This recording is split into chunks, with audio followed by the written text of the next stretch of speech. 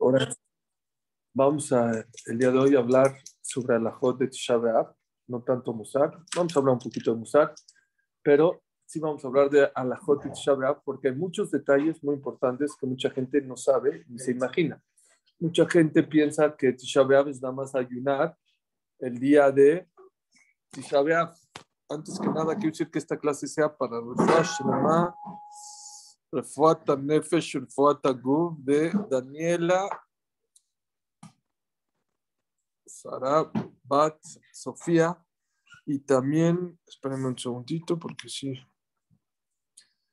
hay una, entonces que sea esta clase para Refuah Shlema, Refuat HaNefesh, Refuat HaGuf de Rivka Claudia Bat Berta, que Hashem le mande Refuah Shlema, Refuat HaNefesh, Refuat HaGuf, que por el zehut de todo lo que hace por la Torah, le mande rápido Refuah Shlema. Moshe Ben Reina también, y José Ben Teresa, Betok Sharhulamos, todos los que pidan. Oigan, entonces tiene muchos detalles, Tisha B'Av tiene muchos detalles. Antes, porque muchos, la verdad, este año cayó fácil porque cayó domingo. Entonces, normalmente las alajot difíciles, aparte de Tisha B'Av, es la semana que cae Tisha B'Av. Pero ahora como cayó domingo, Motzai Shabbat, empieza el ayuno y acaba, está más leve, pero aún así hay que cuidarse muchas cosas. Van a ver desde el viernes, desde el sábado, el domingo, van a ver que hay muchos detalles. Y como es un poco no tan cómodo y no tan fácil algunas alajot, les quiero leer que sepan lo que pasó en Tisha B'Av. Los del Zoom no me van a ver un ratito, pero quiero que sepan lo que pasó en Tisha B'Av, las tragedias que pasaron. Número 1, Geta Meraglim, el pecado de los espías fue en Tisha B'Av. Hicieron llorar a todo el pueblo israelí, se quejaron de la tierra de Israel, fue justo en Tisha B'Av. Esa fue la primera tragedia, esa fue 1300 años antes de la era común. El primer Bet HaMikdash se destruyó, como ya sabemos, en manos de los babilonios, por Nebuchadnezzar. Fue en 586 años antes de la era común, ¿sí? Se destruyó el primer Bet HaMikdash, hubo muchas matanzas, mucha gente murió. Ok. El segundo Bet HaMikdash también se destruyó igual en Tisha B'Av. ¿En qué año? En el año 68 de la era común. Ya estamos en la era común, ¿sí? Se destruyó el Bet HaMikdash. En el año 135 de la era común también fue una matanza en Betar impresionante. Betar era una ciudad no lejos de Jerusalén. Y cada vez que iba uno de Jerusalén a Betar, decían, ¿qué hacen en Betar? Vente a Jerusalén, está la Shina, están los Kohanim, están los Levim, está el Bet HaMikdash, ¿qué hacen allá? Y dicen que cuando se destruyó Jerusalén, festejaron los de Betar. ¡Ojo! Ya no van a venir a molestar los de Jerusalén, que nos vayamos para allá, como que ya nos están molestando. Shem se enojó y 52 años después de la destrucción del segundo Bet HaMikdash, hubo una masacre impresionante, ¿sí? En Betar. La Gemara describe cosas muy, muy, muy, muy tristes, muy feas, de tanta gente, murieron, no sé, miles o millones de personas en esa matanza, en esa cruzada que dice aquí que Adrianos mató 4 millones de personas, 4 millones de Yehudim. Dicen que la sangre de los Yehudim llegaba a los eran ríos de sangre que llegaban a los cuellos de los caballos. ¿Cuándo fue? ¿Cuándo entraron a conquistar? En Tisha B'Av.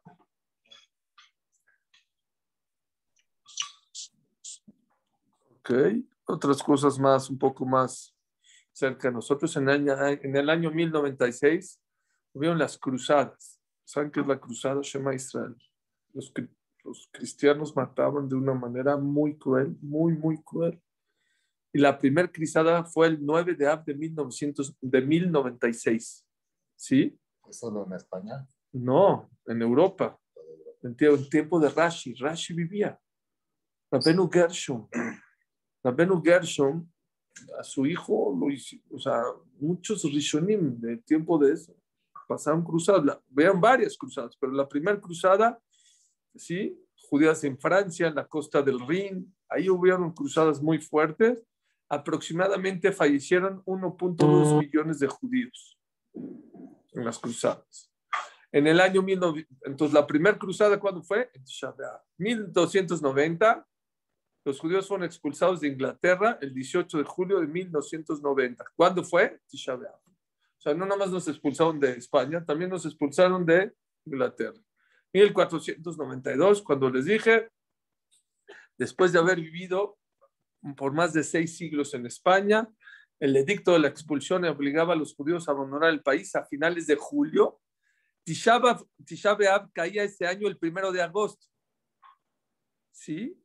Hay diferentes versiones acerca del número de judíos que vivían en España. Hay quien menciona que habían al menos 250,000 judíos, aunque hay un historiador ahí español que se llamaba Juan de Mariana, que menciona que había 800,000 Yehudim en España.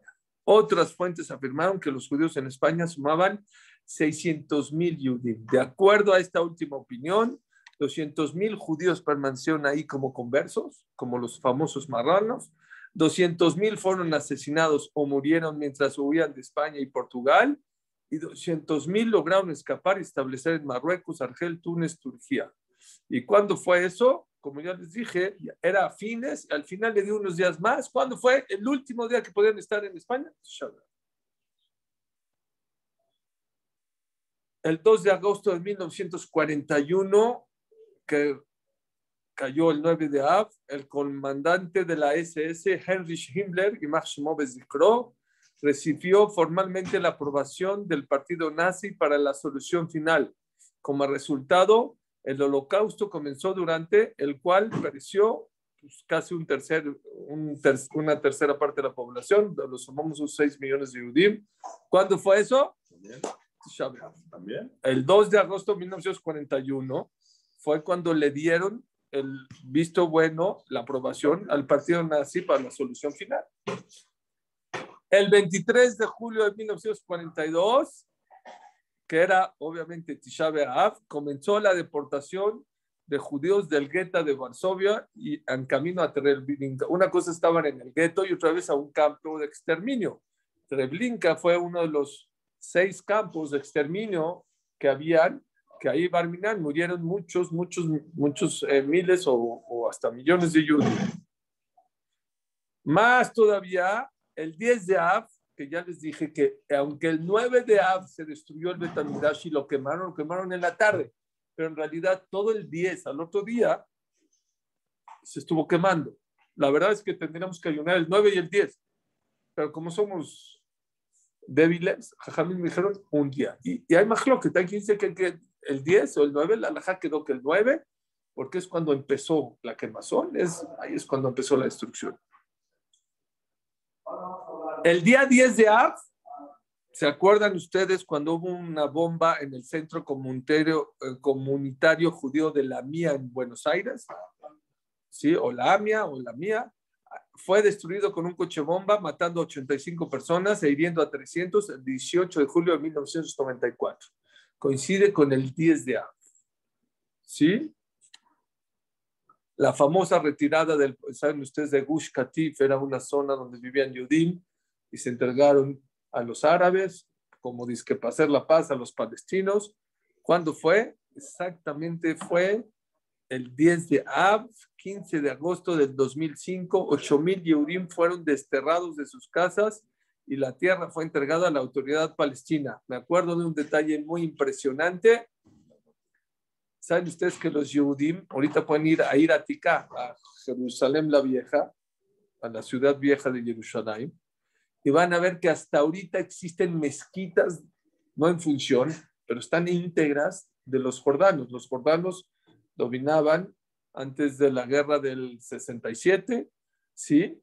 ¿Quién dominaba Iratika? Cuando recuperamos el Kotel Iratika, gobernaban los jordanos. Cuando Israel ganó la guerra, no tocó ninguna de sus mezquitas, se quedaron intactas. No están en función, pero no las respetó.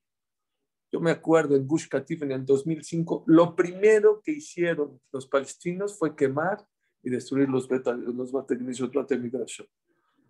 Y bueno, y no nada más eso, también habían sembradíos de tulipanes en Gush Katif, que exportaban a Europa, y fueron y arrancaron todos los sembradíos. Bueno, eso ya no podemos hacer nada por eso.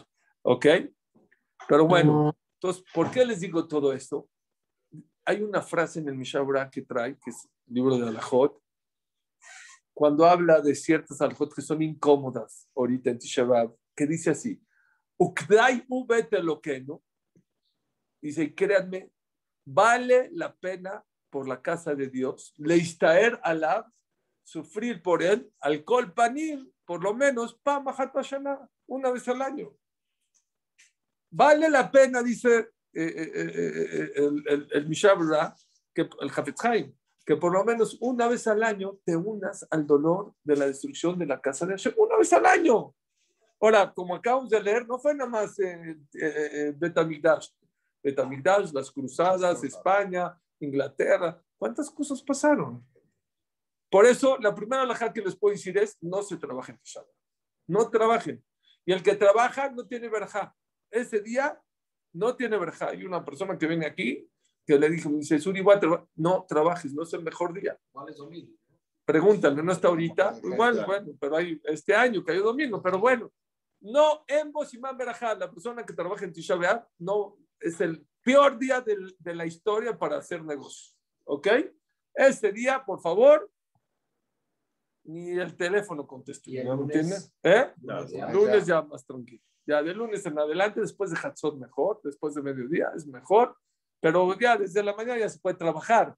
Pero si quieres más dar para arriba, ya dicen, desde tu Beab es súper, ya subió. Pero del 10 de Av, después de Hatzot, ya puedes trabajar, no pasa nada, no sean flojos tampoco, ya pónganse a trabajar. No trabajes ese día. Sí. Ese día, hoy, gracias a Dios, no tenemos problemas porque es domingo, que haya fácil.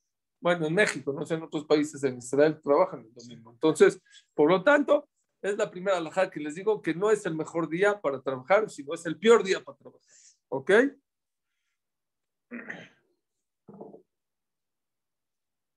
No nada más no se puede trabajar. Hay varias alajot que aplican. Hay 5 prohibiciones el día de Tisha B'Av. Ajilá, comer, shtiá, bueno, ajilá y shtiá van juntos, comer y tomar no se puede. Sijá, untarse cremas y cosas esas no se va a poder. Ahorita vamos a hablar de eso. Perfume no se echa en Tisha B'Av.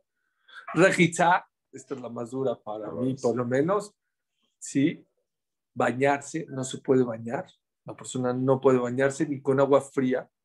Sí, como vamos a ver. Ahorita vamos a ver en detalle. Tashmish Amitá, tener relaciones con la pareja. Y Neilat Asandal. Y ponerse zapatos de cuero o de piel está prohibido. Son las 5 prohibiciones que tenemos en Tisha B'Av. Ajilá y shtiá, comida y tomada. Untar, bañarse, relaciones y zapatos, calzado. Vamos a entrar en detalles. Número 1. Me faltó algo que ya se aplica desde el jueves. Ropa limpia. Perdón, ya les dije, ni modo. Hay que unirse por lo menos una vez al año. Sí, hoy. Esta vez no hay Shabbat. No importa. No puedes tener desde el sábado en la noche en adelante hasta que acabe el ayuno, que es domingo en la noche. No puedes usar ropa limpia. Así de tu camisa que está de la tintorería o de la lavadora, no está permitido. Por lo tanto, qué bueno que estamos estudiando esta alajot hoy. Tus jeans o tus falda o tus pantalones y tu camisa que vas a usar mañana, trata de no ensuciarla, ¿sí? Y esa camisa o esos jeans que te pusiste el viernes, te los puedo poner el sábado en la noche en adelante, ¿ok? Preparen su ropa desde ahorita. Este año cayó domingo. Si caería jueves el Tanit, toda la semana no se puede usar ropa limpia.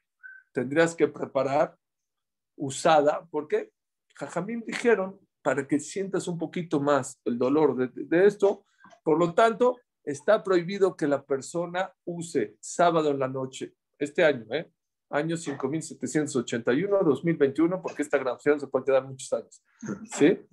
Este año, que cae el Tisha B'Av, Motzei Shabbat, acabando Shabbat, hasta el domingo en la noche, prohibido que la persona use ropa limpia. Ropa interior y calcetines depende. Si una persona suda mucho o si una persona está en un lugar donde hay mucho calor, está permitido cambiarse de ropa interior. Si es una persona que no suda mucho y no es un lugar donde es frío, que no pasa nada, tampoco te permitimos que tengas ropa interior limpia. ¿Ok? Sábanas también traten que las sábanas ya sean usadas, las sábanas que no sean nuevas, que Motzei Shabbat cambien las sábanas, no, que sean unas sábanas que estén ya puestas desde el viernes. Ahora sí. Agilá. ¿Qué onda con comer? ¿Se puede? ¿No se puede? ¿No se puede comer? Oye, si me siento mal, mucha gente te pregunta. Entonces, escucha. La halajá es así. Aprendan de este concepto. Existen 3 tipos de enfermos para la halajá. Uno se llama Mihush Be'alma, ahorita lo voy a explicar. Otro se llama Jolesh en Bosakana. Y otro se llama Jolesh Sheyesh Bosakana. Y les explico. El primer grupo de enfermos es Mihush Be'alma. Se sienten mal, pero no les va a pasar nada. Un poquito me duele la cabeza. Me duele un poquito la garganta. Me duele, tengo un poquito, no sé, cualquier mihush, es mihush. Es una molestia, pero no es una enfermedad. Número 2, hay jolesh en bosakana. ¿Qué se llama jolesh en bosakana? Una persona que tiene un dolor que lo tira a la cama o lo tiraría, a lo mejor eres muy fuerte, pero no se va a la cama, pero es un dolor suficientemente fuerte para irse a acostar en la cama. Por ejemplo, una migraña, ya no puedes. O que le duele todo el cuerpo, o que tiene un dolor que lo tiró a la cama o lo tiraría a la cama. Eso se llama Jolesh Bosakana. Y el tercero es Jolesh Bosakana. Una persona que Barminan tiene una enfermedad, que es, por ejemplo, una persona que tiene COVID, obviamente se llama Jolesh Bosakana, y por lo tanto es un enfermo que puede estar en peligro de muerte, no tiene que estar en peligro de muerte. Duda de peligro de muerte, tampoco, ese seguro está exento de comer y puede comer lo que quiera, ¿ok? No es como en Kippur que hay que comer con shiurim, con medidas. Vamos a ver que en Kippur, vamos a ver que come es más delicado porque es de la Torah. Aún el que come, hay una manera de cómo comer. Aquí no. Aquí aquella persona que es Jolesh Bosakana está obligado a comer. Es asur que ayune y tiene prohibición que ayune. ¿Diabéticos? Diabéticos, si el doctor dice que tiene que comer, tiene que comer. Hay que hacerle caso al doctor. ¿Ok? Si es una persona que no tiene un dolor o una enfermedad que es sacaná, que tiene peligro de muerte o duda de peligro de muerte, pero está muy molesto, tiene un dolor que lo tira a la cama o lo tiraría a la cama o le duele todo el cuerpo, también puede comer en Tisha B'Av. Desde la mañana come normal. ¿Oyeron? ¿Quién es el único que no puede romper el ayuno? La persona que tiene un poco de gripa. No es que está tirado a la cama, tiene un poco de dolor de cabeza, le duele un poquito el estómago. Ese que es molestia no puede comer, ¿ok? Mujeres embarazadas y mujeres que están dando de comer tienen que ayunar este ayuno a la fuerza. Al menos que se sientan mal y del mismo din. Si es una mujer que se siente mal, que está dando de comer o que está riesgoso. Sí, no, pero riesgoso puede ser tiene que decir que el doctor le diga que es peligroso que no ayude. Pero si el doctor no le dijo, no, estás bien, estás sana y normalmente, ¿sí?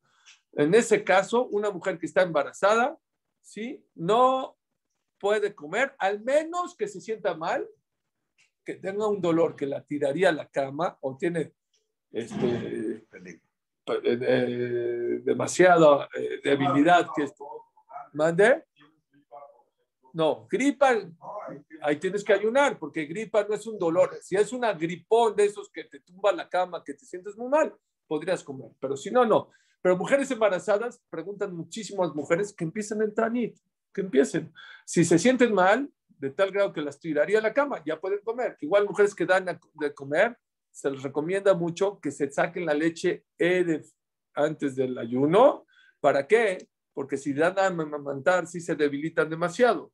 O sea, no es haram. Si quieren ellas ayunando, dando de comer, dando pecho, no hay ningún problema, pero que sepan que es más difícil ayunar, que aguanten el ayuno cuando están dando de comer. Lo ideal es que le den leche en polvo, y las que quieren sacarse la leche tiene que ser antes del Shabbat. En Shabbat no es, obviamente hay dos tipos de tiraleches, uno que es electrónico, ese seguro no se puede. Si una mujer sufre mucho porque está llena de leche y su bebé no quiere comer, esto no tiene que ver con el Tanit, estoy hablando de Shabbat, se permite que se la saque manualmente, pero la tiene que ir tirando luego, no la puede guardar. La tiene que y tirar luego, tirar y tirar luego. Por lo tanto, una mujer que va a dar, que no quiere dar de comer el día del Tanit para que aguante, está más fuerte, que se saque la leche o desde el viernes, no sé si dura hasta en el refrigerador o no, o mejor que lo haga con leche en polvo. Una persona, como ya les dije, que tiene el virus, los Jamim Pascú de ahorita dijeron que no debe de ayunar, que no puede ayunar. No nada más la persona que tiene el virus, una persona que tiene los síntomas del virus. Si se le fue el olfato, se le fue el gusto, aunque no sepa, pero ya tiene los síntomas del virus, ya se llama safek, duda, sacaná, de peligro, y por lo tanto está exento de ayunar el día de Tisha B'Av.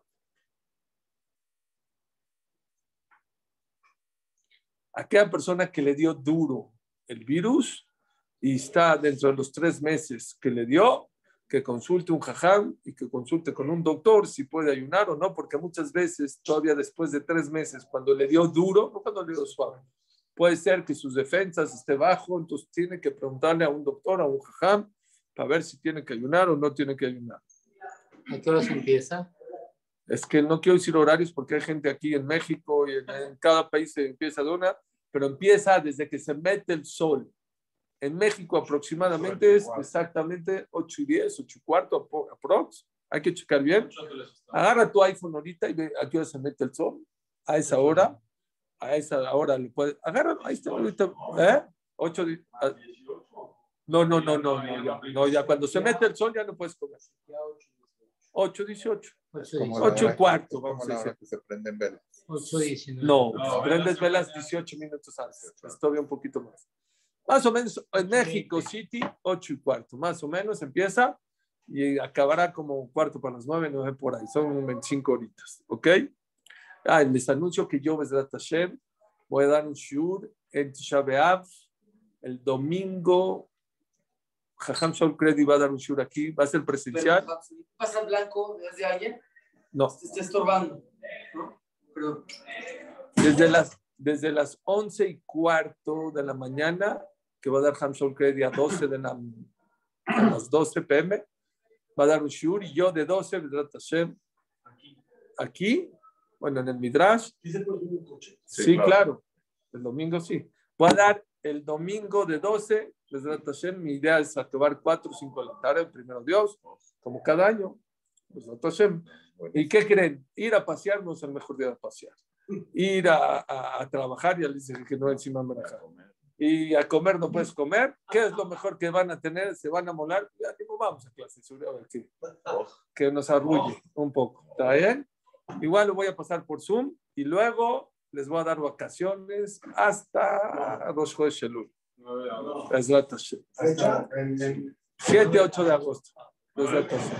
9 lunes. Bezrat Hashem, hasta el 9 de agosto para que me extrañen un poquito también. ¿Ok? Otro tema muy importante es Sijá. ¿Qué es Sijá? Sijá es... no es la última. Tisha B'Av va a ser la última. No hay. De esta temporada.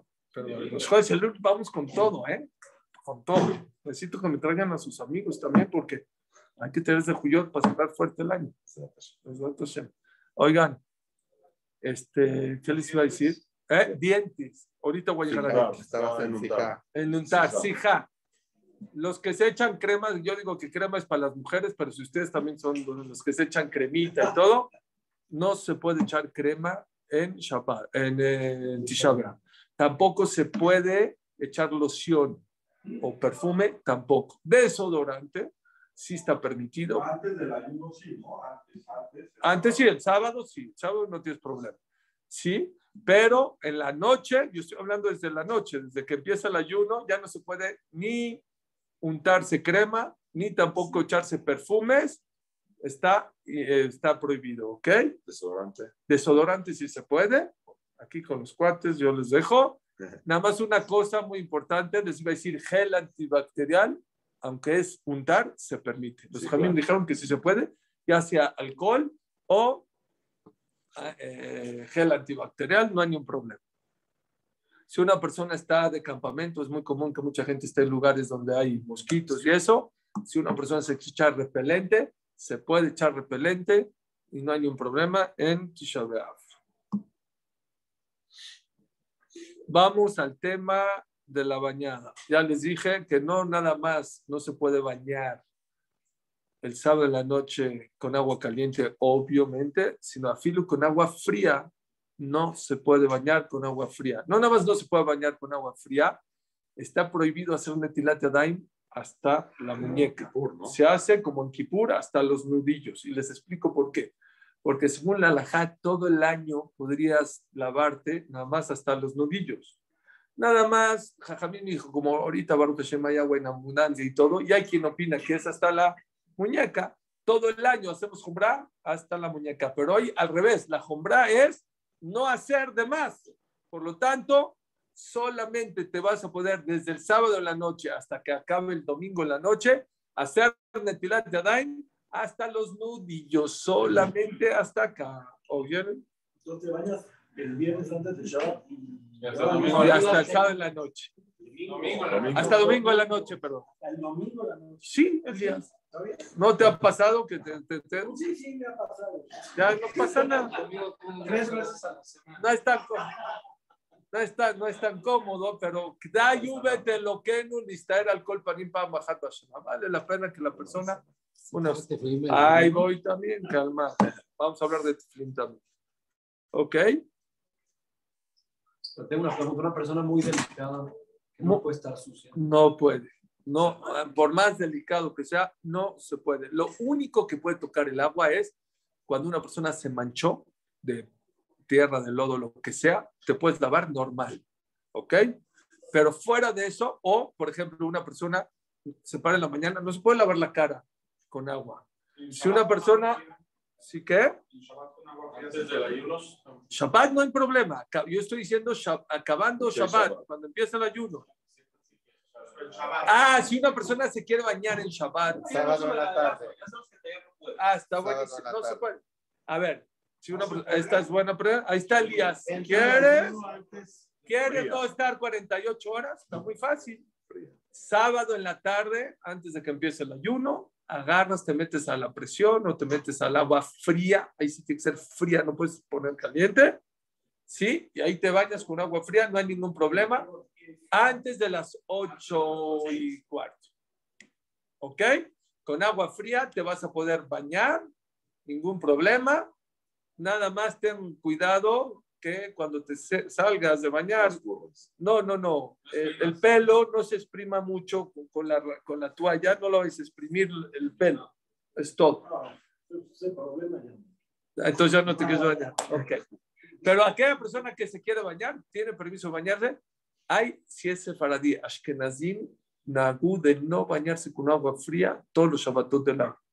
Ni con agua fría, obviamente no con agua caliente, ni con agua fría, tampoco los ashkenazim. Es la costumbre de nuestros hermanos ashkenazim de no bañarse con agua fría, ni siquiera en Shabbat.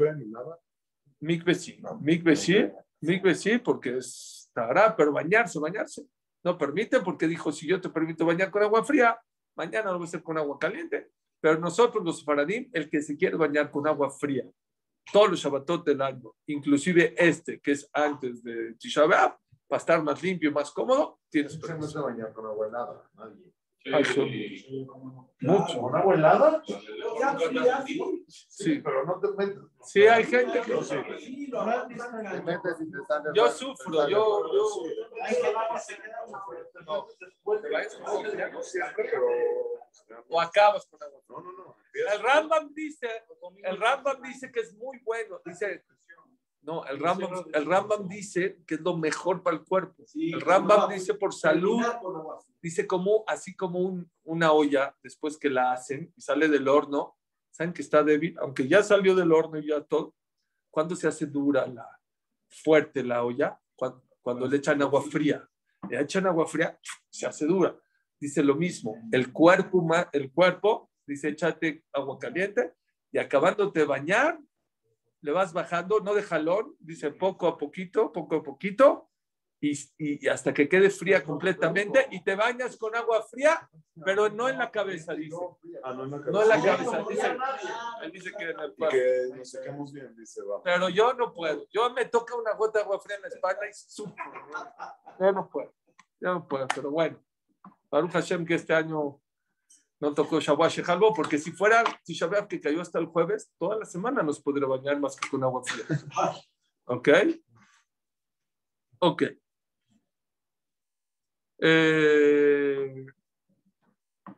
Sí.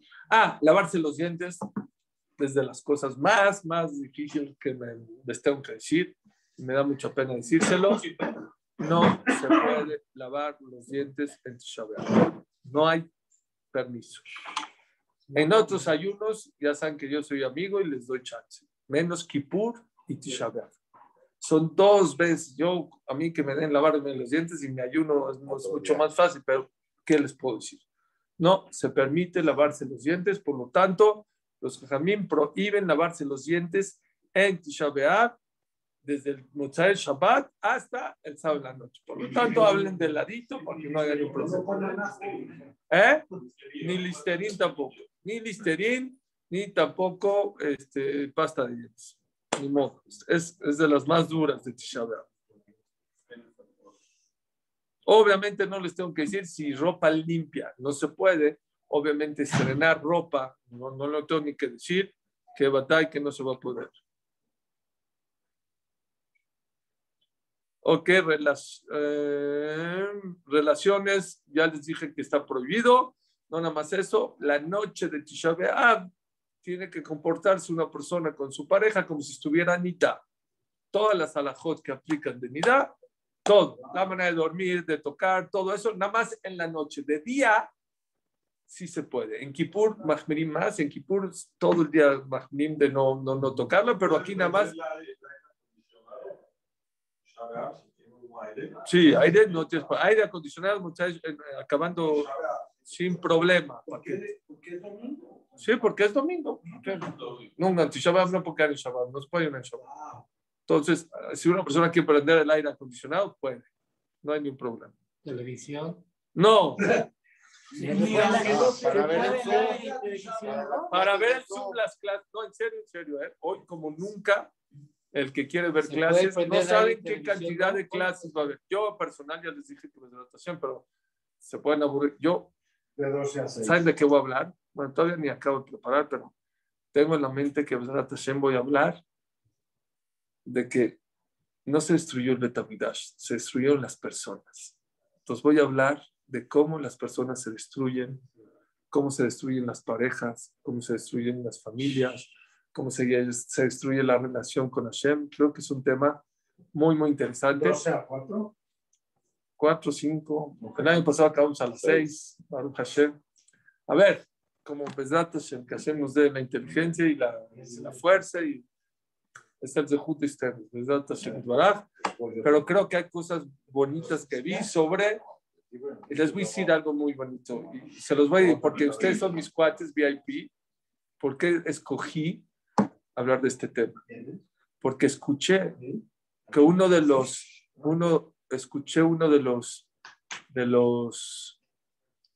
expertos de Miami, ahorita que se cayó la torre, todo el mundo se sorprendió. ¿Cómo se destruyó la torre? ¿Cómo se desmoronó?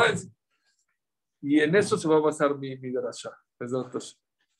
Dijo así: los edificios no se caen de un momento para otro. No existe que un edificio se caiga de un momento para otro. Los edificios se van agrietando poco a poco hasta que se destruyen. Toma mucho tiempo, pero la gente no se da cuenta. Y eso es lo que yo quiero hacer una analogía. Lo mismo pasa con el ser humano. El ser humano no cae en depresión de un día para otro, no se hace pobre de un día para otro, se divorcia de un día de otro. Muchas veces hay muchas parejas que se están desmoronando y no se dan cuenta. Y de repente, ay, ¿cómo? Ya, por eso me divorcié, por eso se rompió. Mira, no te diste cuenta que estaba todo agrietado.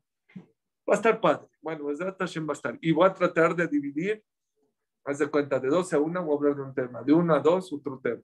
Pero el que se aburra o el que no le guste o el que se canse tantas horas, lo entiendo. Hay muchas clases que van a haber, muchísimas clases de Zoom. Gamzoom le va a tener, no sé, 22. Bueno, yo también me invitaron, al final voy a hablar ahí un poquito, pero va a haber 22 Jamim. Entonces, de verdad, sé que es difícil, sé que no es cómodo, sé que es a lo mejor un poco tedioso, pero no es un día que no hay que pasear, no hay que estar viendo la tele, no hay que ver... sí, aquí en el Bet Midrash, pero lo voy a pasar en Zoom también, que para los que no puedan venir, también Besat Hashem lo vamos a pasar por Zoom. El año pasado nos quedamos y estuvo muy bueno, la verdad. Yo creo que es muy enriquecedor y les voy a decir una cosa. No hay cosa más bonita que estar con papá en sus momentos de duelo. Hashem es el día que no tiene casa, que está destruyendo. ¿Cómo tú puedes estar viendo la tele o el cine o estar paseando o estar haciendo cuando tu papá está llorando porque no tiene Betamigdash, porque no tiene casa? Entonces es el mejor día para estar unido a Hashem, para estar, demostrarle que estás en su dolor. Ok.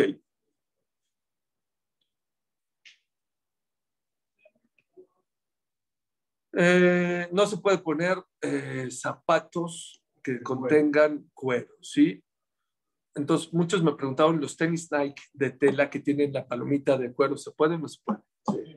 Mientras no toque el cuero, la suela, y no te haga más cómodo, o no sé qué, hay uno, yo de chiquito se llaman los topsiders, todavía se les llama así, no sé. Bueno, son zapatos que son de tela, pero las agujetas son de cuero, no pasa nada, se puede usar. ¿Por qué? Porque las agujetas de cuero no te dan comodidad. Hay quien dice que aunque no sea de cuero, si es muy cómodo el zapato, no debes de usarlo. Y hay muchos jajamim, hay muchos en Israel que se ponen chanclas, cosas incómodas, pero la mayoría de los poskim dicen, mientras no sea un zapato de cuero, de piel, no tengas ningún problema, ¿sí? ¿Cómo se llama la marca que vende tu hijo? Converse. Los Converse, si no tienen, ¿hay de tela o no? Son de tela, pero los de adelante no son de... Bueno, ya me echó un anuncio. Dile a Moy que ya le hice un anuncio, que ahí me debe una lana, ¿ok? El que no tenga zapatos, que compre. Es un tema importante. No usar zapatos de... muy buena pregunta, es lo que les iba a decir ahorita. En Shabbat no se puede... Dos cosas, oiga, muy importante. A ver si nos va a dar. Rápido les explico. Shabbat no se puede poner ropas de abelut o ropas sucias. No, Shabbat hay que estar guapo, bonito, con tus ropas de Shabbat. Entonces, ¿cuándo es el cambio? ¿Cómo es el asunto? ¿Y cómo le vamos a hacer? No, pero también, no. Haz de Shalom, no puedes tener ropas de Shabbat en Tisha B'Av. Les voy a decir, les voy a explicar cómo se hace. Calma, lo que tienen que hacer es lo siguiente. Hay un tema aquí que tenemos que hacer a comer antes del ayuno. Entonces, Seudá Shevishit va a ser nuestra última Seudá antes del ayuno. Más temprano. Sí, antes de las 8:15. Te vas a tener que acabar en México, antes de las 8:15 p. Normalmente, si hubiera caído Tisha B'Av lunes, martes, miércoles, jueves o viernes, en la última Seudá no puedes comer más que un guisado, no dos guisados. No puedo comerme carne, bueno, carne ni se puede comer, pero un pescado y unas papas hervidas, no se podría. Ahorita, como Erev Tisha B'Av cae en Shabbat, y en Shabbat no se puede hacer duelo, y no puedes demostrar que estás en luto. Por lo tanto, la última seudá va a ser seudá Shivishit. Dice el Shulchan Aruch, puedes hacer esa seudá como Shlomo Amelech en su reinado. Con carne. Carne, pollo, todo lo que tú quieras. Y el cierre. Ahí voy. Todavía no voy en el cierre. Ya quieres que acabe el ayuno. Yo estoy empezando el ayuno. ¿Oyeron o no? Entonces, Shabbat, ¿oyeron? Shabbat Kodesh, Sí, de todo. De todo. de todo morocho. Ahora, Carlos, no nada más la persona no puede tener en Tisha B'Av zapatos, tampoco puedes tener ropa de Shabbat aunque esté usada. Entonces, ¿qué vamos a hacer? Después de la Shekiah, 8:15, 8:18 dijeron, te quitas los zapatos. Aquí hay un tema importante. Hay quien se quita los zapatos desde las 8:15, 8:10, 8:18, ya que está cerca de qué, te los puedes quitar porque no es notorio que es por Avelut. Yo, lo primero que llego a casa de ustedes, lo primero que hago, me quito los zapatos. Yo no estoy en mi casa con zapatos nunca. Entonces, es por comodidad, no es porque es Avelut. Por lo tanto, la persona que llega a su casa y está todo el día en zapatos, que para mí es súper incómodo, pero bueno, hay gente que está todo el día en zapatos hasta que se va a dormir casi se pone los zapatos, no se los puede quitar, porque si se los quita está demostrando como que es por duelo, en Shabbat. Pero una persona que, como yo, que yo llego y mis zapatos, ahí me los dejo, te los puedes quitar desde un principio y no hay ningún problema. Pero la persona que está todo el tiempo con sus zapatos o está en un lugar, en una casa que le da pena quitarse los zapatos, que se espere en la noche, no puede ser Abdalá, porque no se puede tomar, nada más que diga Baruch Amabdil Ben Kodesh Mejol. Sí, es la manera de decir Abdalá cuando no se puede hacer Abdalá con vino. Y dos cosas, te vas a quitar los zapatos y te vas a quitar tu ropa de Shabbat y te tienes que cambiar a poner tu camisa y tus jeans que preparaste el viernes. ¿Está claro? ¿No está confundido? No. Una pregunta. Una respuesta. Que corre peligro de vida tiene que hacer Abdalá, digamos, el domingo. De inmediato. No, el Shabbat. Una persona que tiene que comer, por ejemplo, una persona que sabe que no puede ayunar porque tiene COVID. Motzai Shabbat es Abdalá normal. Completo. Nosotros no vamos a hacer Abdalá completa. Nosotros vamos a hacer Abdalá hasta el sábado, hasta el domingo en la noche. Nada más que en la noche, para poderte quitar tu ropa y los zapatos, dices Baruch HaMabdil Ben Kodesh Mejol, te pones tus zapatos de telita, te pones tus jeans y tus camisa usada y tu suéter usado, tu chamarrita usada, y te me vas al Knis a decir Arbit. Ya te puedes subir. En coche, el que cuida a Rabbenutam. Eso es lo que les quería decir. Hay gente que cuida 72 minutos después de la Shekiah. No se puede quitar los zapatos y cambiarse la ropa de Shabbat hasta que pasa Rabbenutam, porque para él todavía es Shabbat. Al menos que él sea una persona que se quita los zapatos desde Shabbat. Pero, por ejemplo, su traje, no se le puede quitar su ropa de Shabbat hasta que pase Rabbenutam. Por lo tanto, te esperas hasta que pase Rabbenutam, dices Baruch HaMabdil Ben Kodesh Mejol, te pones tu ropa, te subes a tu coche, te regresas y hay que venir al Knis. ¿A qué? A decir Arbit, porque no hemos dicho Arbit.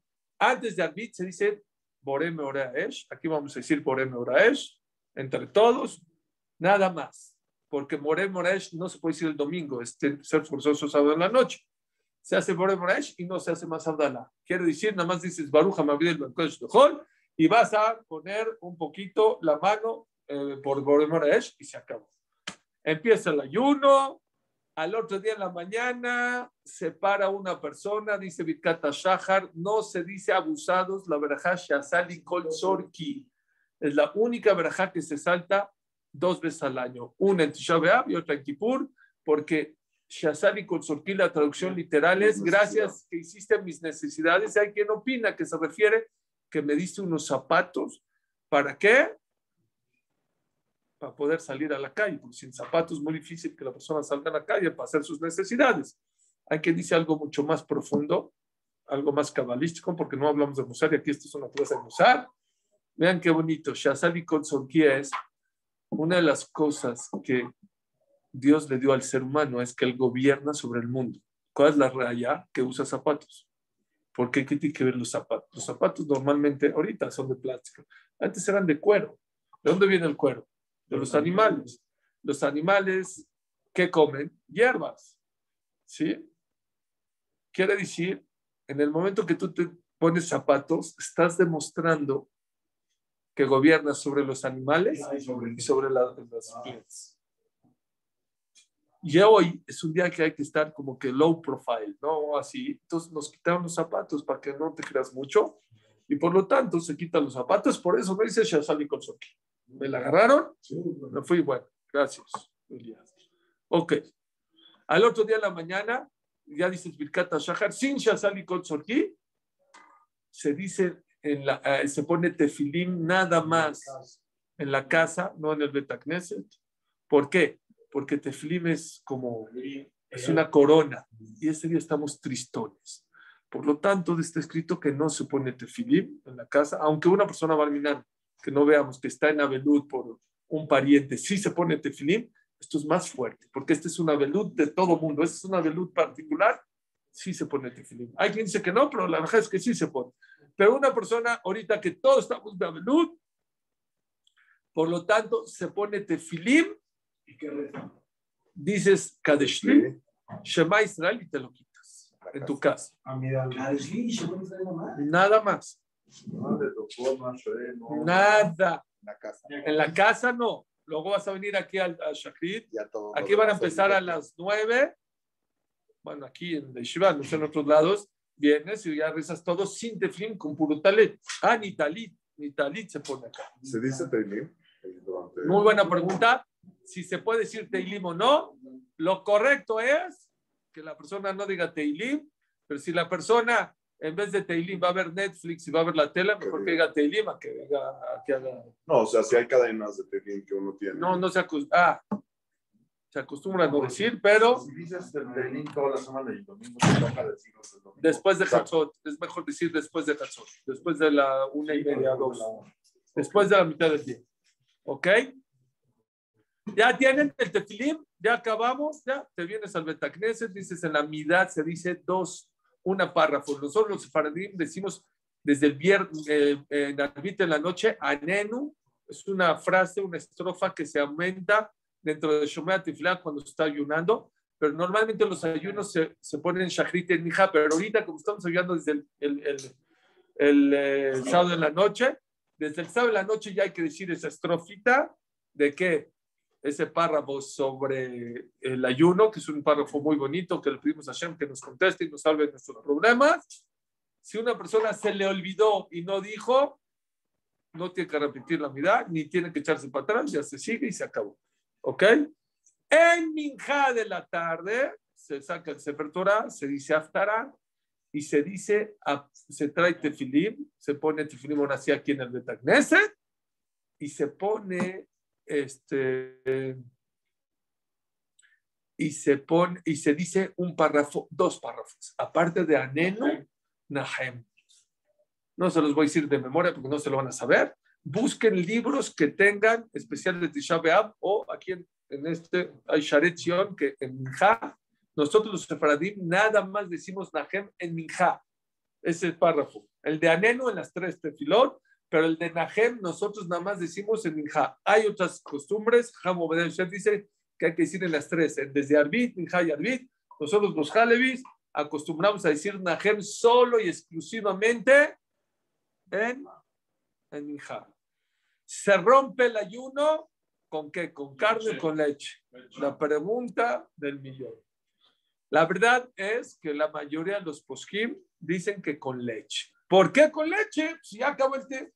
Ya les expliqué que todavía se estaba quemando el Bet HaMikdash. Por eso se hace un poquito de abelud.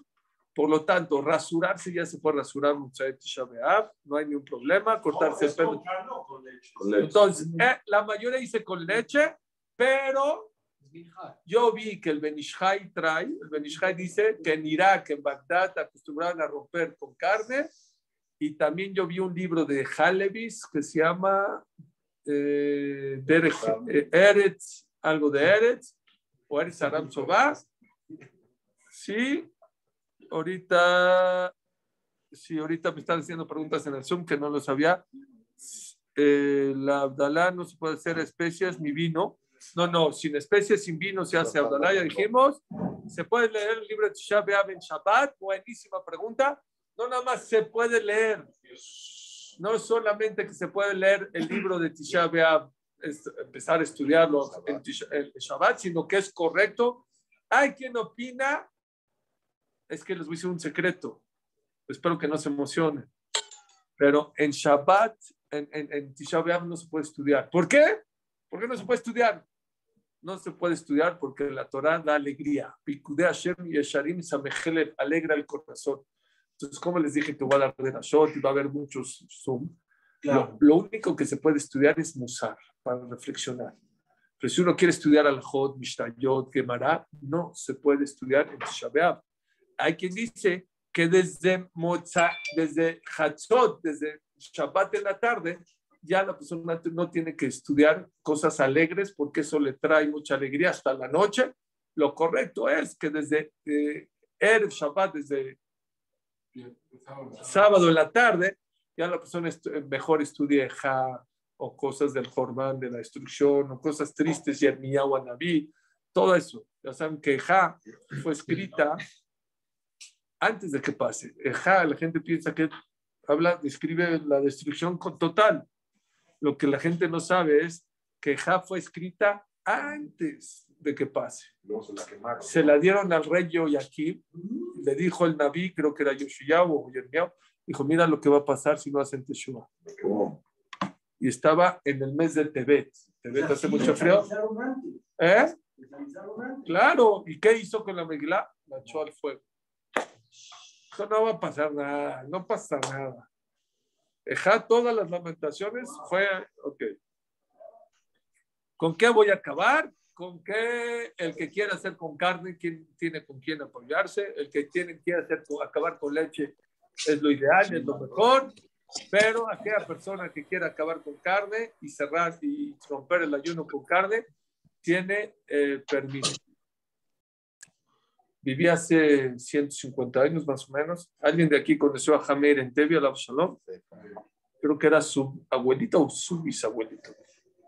Hace 150 años. Yo tengo un libro en la casa donde él escribe cómo era la vida en Jalaf. No en Tisha B'Av, todo el año. Se iban a dormir 6, 7 de la noche, no había luz eléctrica. Se metía el sol, se iban a decir se iban a dormir. Le rogaban al shamash del Knis que por favor los despierte a la mitad de la noche. A la mitad de la noche se paraban todos, se iban todos al Bet Knesset, iban a hacer Tikkun Hatzot, a llorar en el piso por el Bet Mikdash. Media hora, 1 hora, y después se quedaban estudiando hasta Batiquín, hasta que sale el sol, unos Gemara, otros Hok, otros Mishnayot, hasta que todos decían Batiquín, rezaban y de ahí se iban a trabajar. No en Tisha B'Av, todo el año lloraban por el Bet Mikdash. Pero lo que más me impresionó es que dice Rabbi Abraham Antevi, así dice así, yo te firmo, yo soy como Areves, yo soy garante que todos los años que la comunidad así se portaba y lloraba por el Bet Mikdash y luego estudiaba y se Batiquín, había abundancia, la gente no se moría joven, no había tragedias, la gente no había crisis, no había devaluaciones, son los mejores épocas de Jalaf, era cuando la gente se comportaba así y lloraba por el Bet Mikdash. Se me olvidó decirles un alajá muy importante, no se puede sentar en una silla en el Tanit, en el ayuno, hasta al otro día en la tarde. Shachrit en la mañana, ¿cómo vas a rezar? Parado o en el piso. ¿Ok? Dormir en cama. No, dormido en cama sí se puede. Hay quien acostumbra. ¿Eh? Sí, 2, 3. Sí. Hay quien permite, hay quien dice que lo correcto es quitarle la almohada, dormir sin almohada, pero no es obligación. Hay quien pone una roca, hay quien pone una piedra dentro de la almohada para ver, pero no es obligación. La persona que quiere dormir con almohada puede. Y bueno, creo que abarcamos casi todos. Que Bezrat Hashem Yitbaraj no necesitemos ayunar, que Bezrat Hashem mejor estemos festejando con la construcción del Bet Mikdash, como ya hablamos en la semana. Lo más importante de todo esto, ¿saben qué es? Reflexionar, cambiar y ser mejores personas. Eso es lo que nos tiene que dejar y así estoy seguro que vamos a construir el Bet Mikdash. Pero acuérdense, el que siempre hace lo mismo, los resultados serán Los mismos. Baruch Adonai Leolam. Amén. Amén, amén. Oigan, está conmigo mi querido amigo Daniel Antevi, que acaba de llegar de Argentina y Panamá a México, y él está establecido. Su papá es Ham Shlomo Antevi, conocido por todos ustedes. Si alguien conoce que él normalmente enseña a Balabatim en sus oficinas, en sus casas, donde quiera, si conocen, si ustedes necesitan una jabrutá o algo, o conocen a alguien que pueda pagar para que él estudie con él, por favor acérquense a él y es buenísimo. Baruch Adonai Leolam. Amén.